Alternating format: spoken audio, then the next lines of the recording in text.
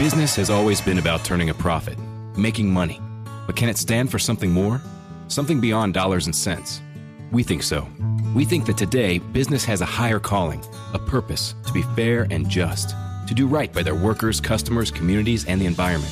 And it turns out companies successful doing that also do better for their bottom line. When you see the Just Capital seal, it means this company is a force for good.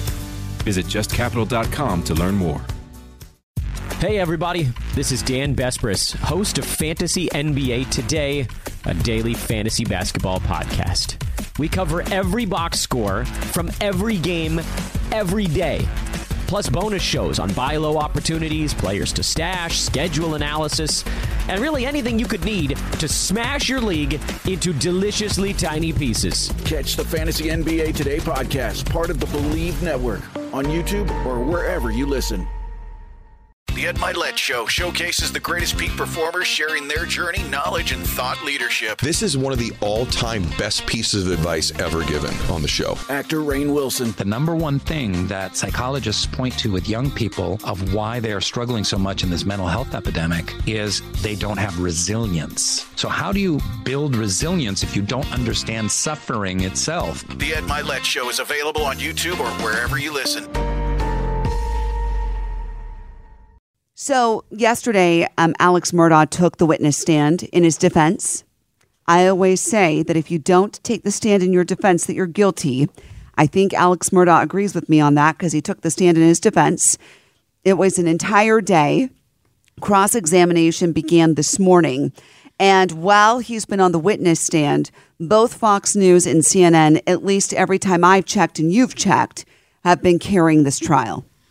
This is wall-to-wall coverage for them.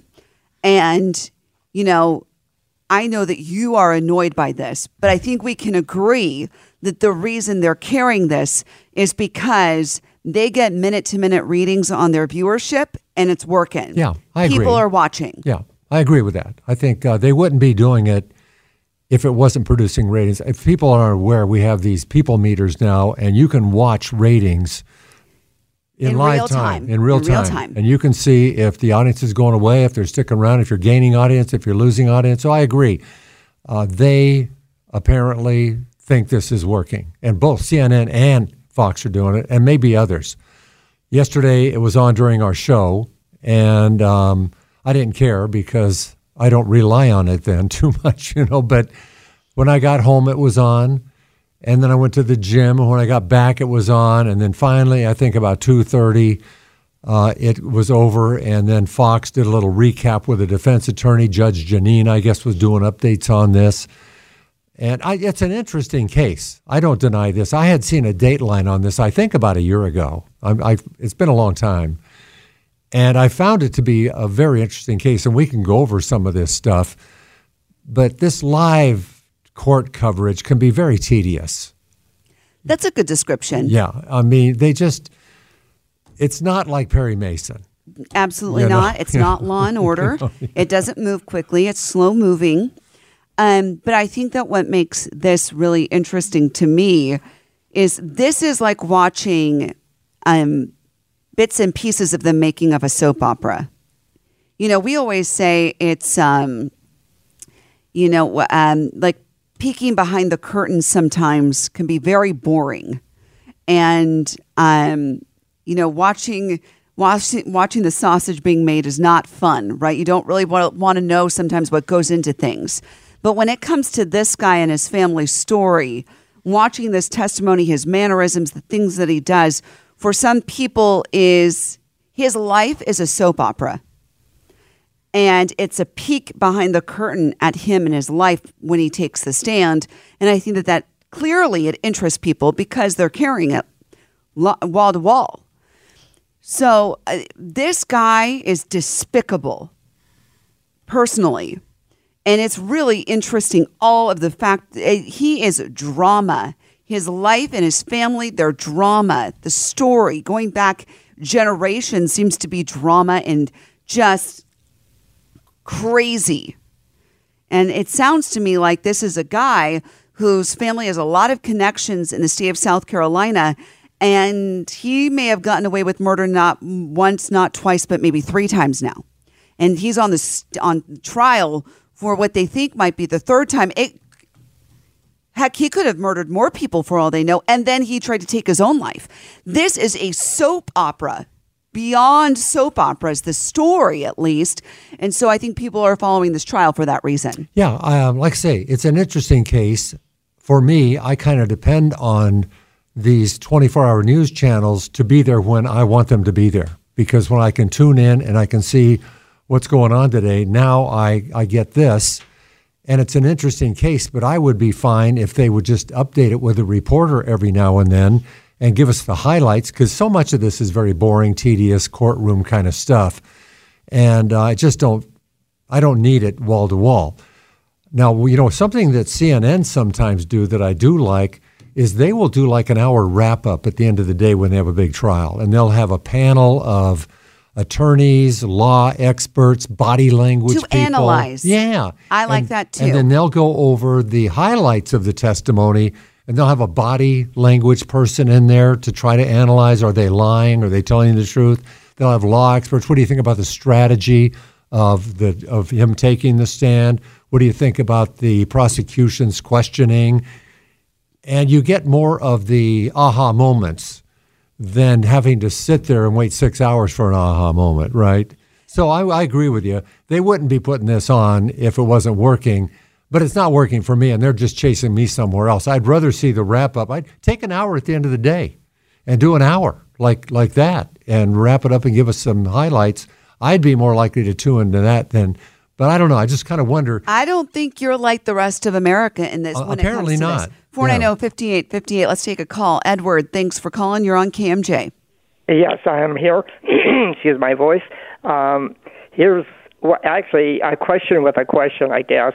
Did they find any evidence that leads it to him?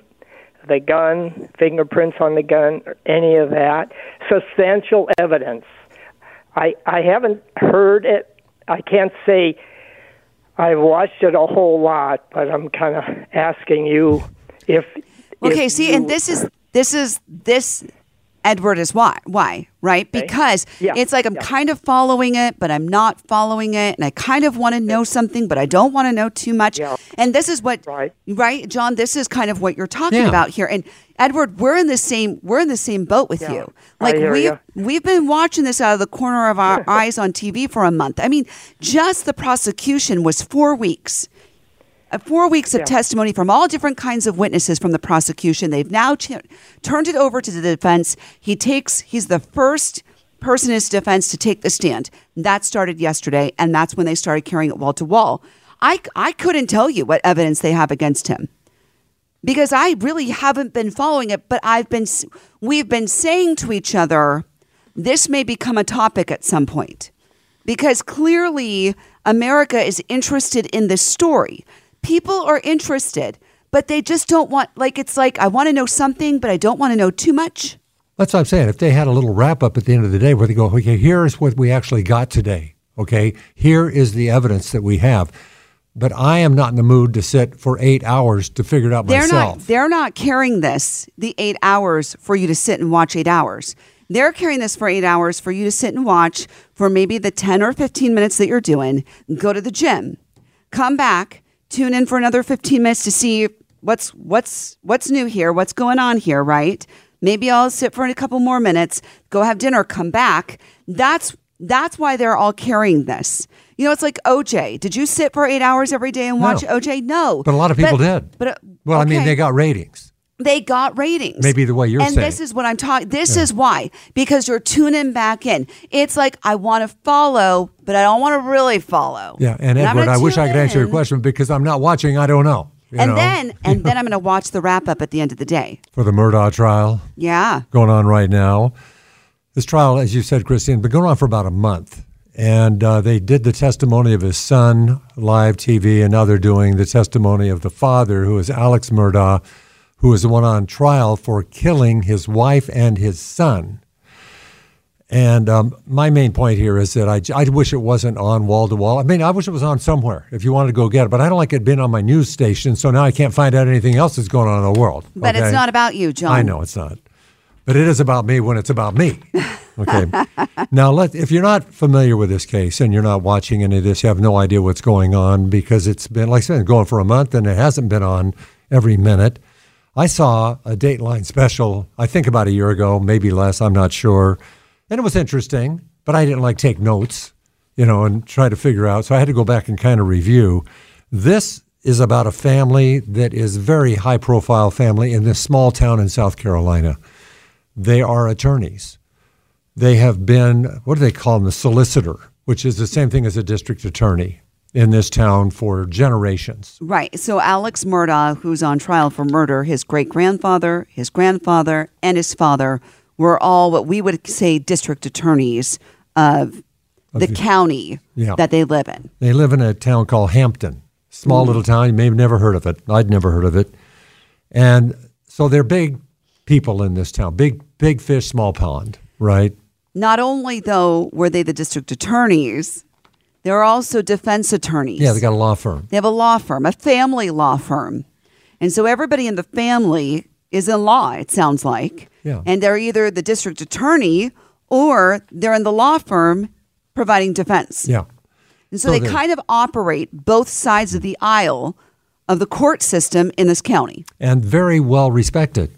Everybody knows of them. They've got this law firm. They've been there for generations. And the whole thing starts crumbling with a boat accident that has nothing to do with this trial. Okay, but this is when everything started coming apart. Alex Murdaugh's son, Paul Murdaugh, had a girlfriend by the name of Mallory Beach. Great name, by the way. Yes. And they were out drinking and boating with a group of people, and Paul was drunk. And in the documentary, they talk about people didn't want him to drive the boat, but he insisted. And he runs into a piling. Right, a bridge footing. Yeah.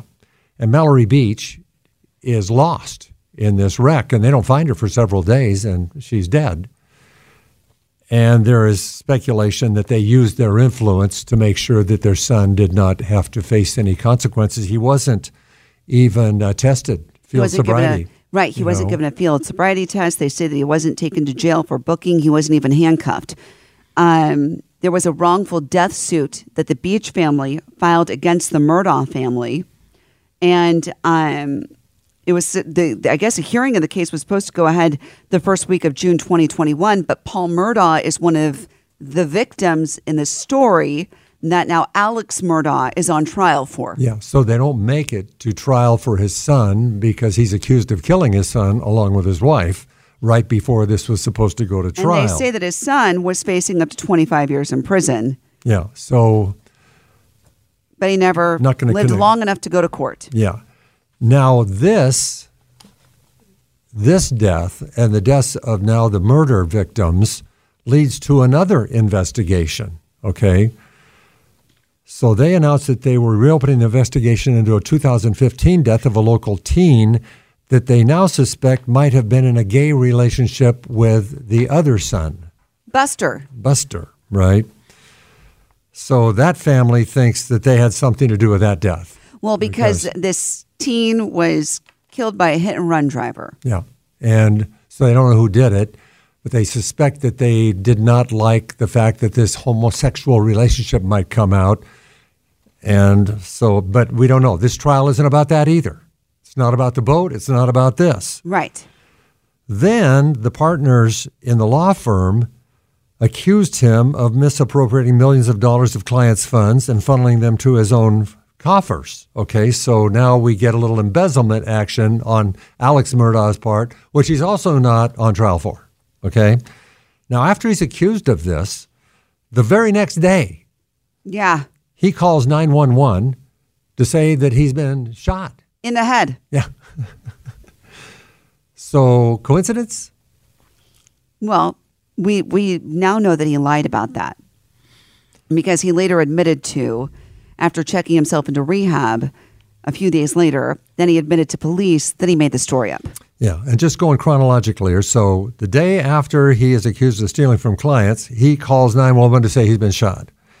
2 days after that, he issued a statement saying he would be resigning from the law firm and entering rehab because now he says he's got an opioid addiction.